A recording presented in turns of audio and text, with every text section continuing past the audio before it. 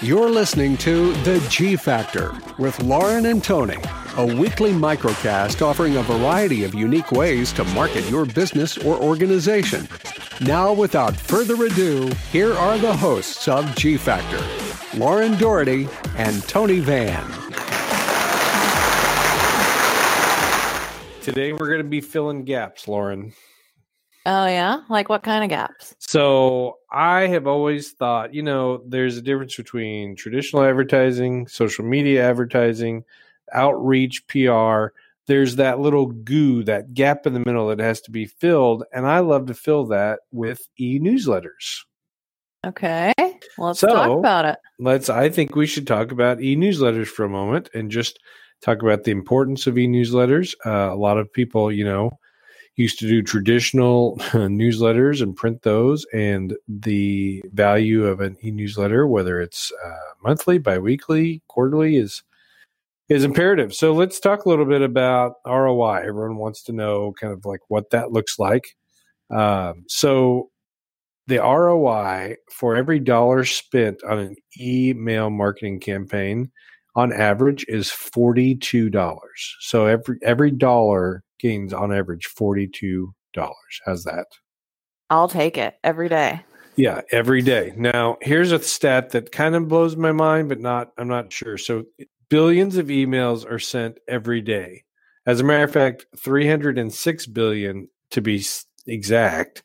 I'm kind of puzzled here because my mom probably sends me about 300 billion a day. So that only leaves 6 billion left for the rest of the I think population. They only mean marketing communications. And the statistic. Is that we'll how leave mom is? out of it. Okay. Yeah, we'll leave moms out of it.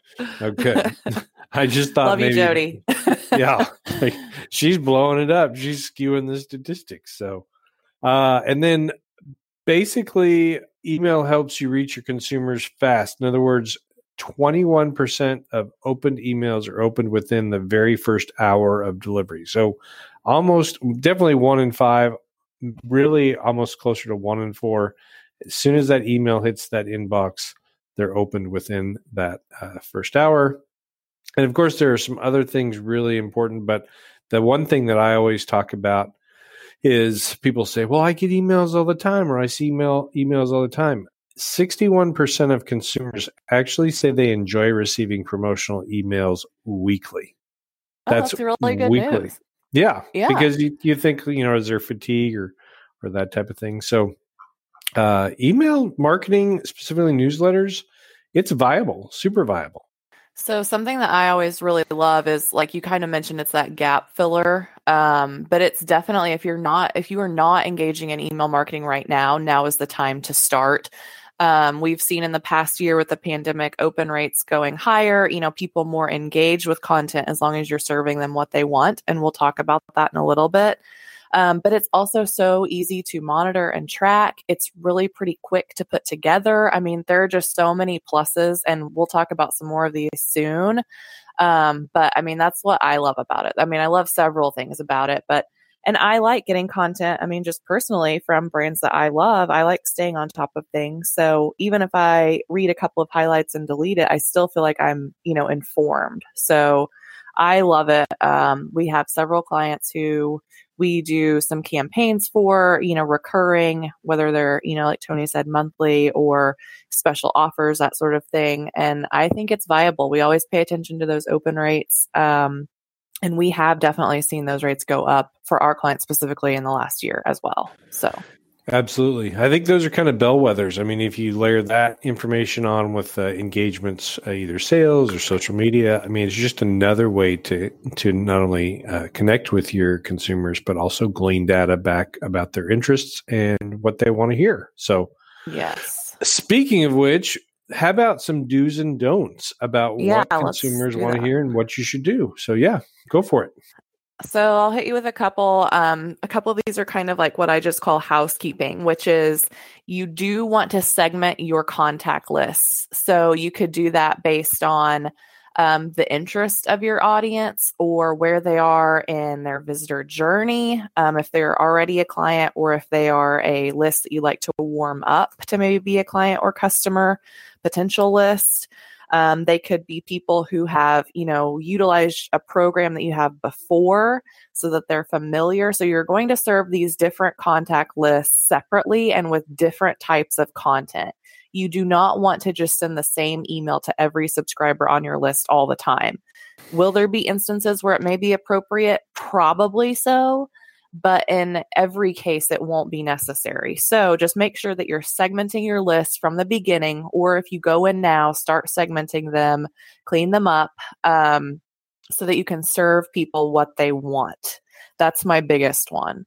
The other do is try to grow your list like what I would say the right way. So drive people to a form to subscribe. Or send, if you're doing if you already have email addresses, but you don't know what they kind of want, or if they want to be subscribed, you can send them in and send them an opt-in email to make sure that you serve the content to them, that they want. The other thing that I think is really important is, and I'm going to kind of dive into content here, but just personalization as much as you can. Any type of personal greeting or personalized content feeling can actually increase your email's chance of being opened by nearly 30%. So besides the content, even just simply adding a personalized name or something in the subject line, even that sounds personal, that will hugely increase your success rate. That's really important. I think the segmentation is huge. You can't get that personalization if you don't segment those letters, or those lists. The other thing that's really interesting to me is on the go. So that segmentation, it's interesting because you can actually see if people opened a desktop or if they opened, on their phone or whatever, and the mobile device engagement has grown by 100% since 2011. So basically, people that are looking at e-newsletters don't assume that they're looking, at their desk. It may be something they grab and go, just as any other piece of information today. So. Absolutely. Always think about people reading things on their phone for sure. At least with the majority of our campaigns, our system allows you to see who's opening on what type of device, and they are majority generally mobile, which that will depend on who, what type of business you have and who your contacts are, obviously. But make sure you pay attention to that. The look and feel of your email, the branding and the content is very important. Make sure that you're checking each element that you've included to make sure that it works, both on desktop or mobile, and that it displays appropriately before you, push that send. Send it to yourself, check it, send a test email to a couple of colleagues even, and make sure you're checking links. Nothing is more annoying to a consumer when they want to maybe make a purchase or sign up for a class or whatever you're giving them, and that link is broken. Check for typos, other errors, that sort of thing too. And to that point, I think that the fact that information is snackable. In other words, if you're on a smartphone and you just have to go through, and you have this huge long piece of content, that is not something that people can utilize. So I think it's very important to understand, it's based on your, time zone. It's based on your interest. It's based on what you as a consumer see from your engagements and how they like to be fed that information. Don't just send every single thing to every single person you've got. Right. And not necessarily everyone. And those different lists would be, like you mentioned, time zones. Not everyone may be, the best time for them to receive may not be Wednesday at 10 a.m. for everybody. With your segmentation, make sure you're sending to each list at the right time. And then as you progress through your campaigns, you can use your reporting and your tracking to improve your future campaigns. So if you're seeing that people are opening more in the afternoon and not the morning, then obviously, start sending more things in the afternoon. So pay attention to those analytics as well, and make sure you're recording when you're sending things so that you can pay attention for next time. Perfect. Let's talk a little bit more about content, though. Just a few kind of do's and don'ts and things that work really well. First of all is definitely your subject line. You might even want to do some A/B testing with each, campaign and see what subject lines work the best and then utilize, and kind of tweak that for next time. So that's definitely important. That pre-header text and that headline, besides the person seeing who it's coming from, will either encourage or discourage people to open an email. So don't forget about it. Don't just send it with, anything. Think about what the content is and what is really exciting, and use that for your headline and your pre-header text. Smart, really smart. A couple of other things that just work well. If you have great video, use that video in your email marketing as well. You may even want to include the word video in the email subject line to entice people. Like you said, keep it snackable. Write some content to go along with it. Don't just send an embedded video and that's it, but video works really well. Anything informative. So, educational materials are great. Links to educational materials work well. That way it's not always something salesy also. Offer something for your customers to learn, or like a DIY or a free ebook or course, webinar, whatever you have. That's always great. Speaking of free, giveaways and contests work really well too. It could be, a literal prize, or it could be like a free educational tool too. So those are always fun to do. And I always love, you talked about video, but art is still important. Content's important, art's important, but don't embed everything into one giant image and send, because that doesn't help at all. Basically, you can't see it. So.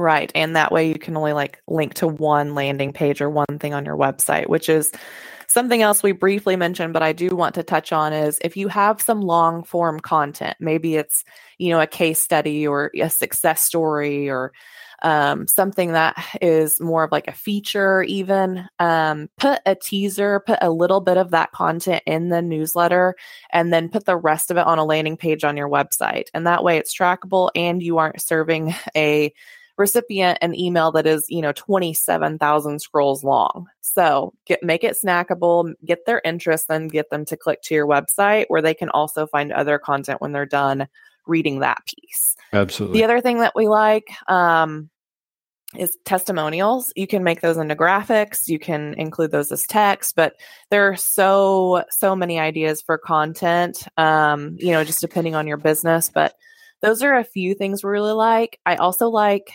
Q&A. Like if you are getting a bunch of the same question over and over, maybe on your social media or via phone calls, whatever it is, helping someone solve a problem with an email, already coming to them, it's like reading their mind. So that is going to give them something like a great nod of your customer service by just answering something or solving a problem for them. So I think that's always good too. And don't be afraid to actually do a little bit of a call to action. I mean, either in the footer or something like that, if you're looking for help or a little bit about us, give your audience a reason to connect with you. It's not just free information. That's the in, but ultimately you want your e-newsletter to drive people to websites, get phone calls, emails. That's the importance of that marketing tool. Right. And the last piece that I'll mention is something that's a little bit more new. I'm sure you've all experienced though, but it's more automation. So maybe you were shoe shopping and you put some shoes online, you put some shoes in your cart, but you did not purchase them. And then you get an email in an hour, hey, your cart is sad that you left it and make your purchase now. Here's a 5% off coupon. My cart is always sad when I leave it. That's the way it works.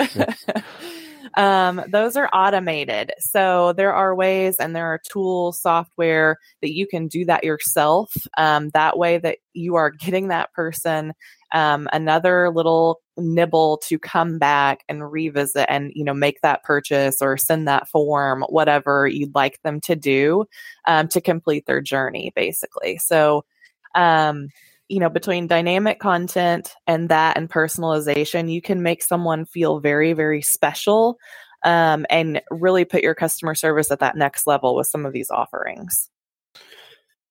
Lauren, speaking of special, I just have to tell you, you did a great job today. I mean, this, I think it's important. It's always important when we chat about things that we do and know, but, you never let the cart be sad. You're always giving snackable information. Lauren, you are an expert at strategic marketing. You should try to get into that field someday. So. Oh, thanks. I think it's because I like the other side, which is the shopping. So as a consumer, a professional consumer, I think that helps me with my knowledge. That's good to know. That is quite the insight from you. So excellent. Well, we have definitely filled the gap with newsletter information. So I think we can probably wrap it up for this week. No barbecue, no cars, but we have definitely gotten the 411 out there for sure. Yep, some good email marketing tips for sure. Excellent. Well, on that note, this is Tony Van. This is Lauren Doherty. And we'll talk to you next week on the G Factor podcast. Thank you for listening to G Factor. For more episodes, additional information, and a way to connect with Lauren and Tony, visit theguildfactor.com.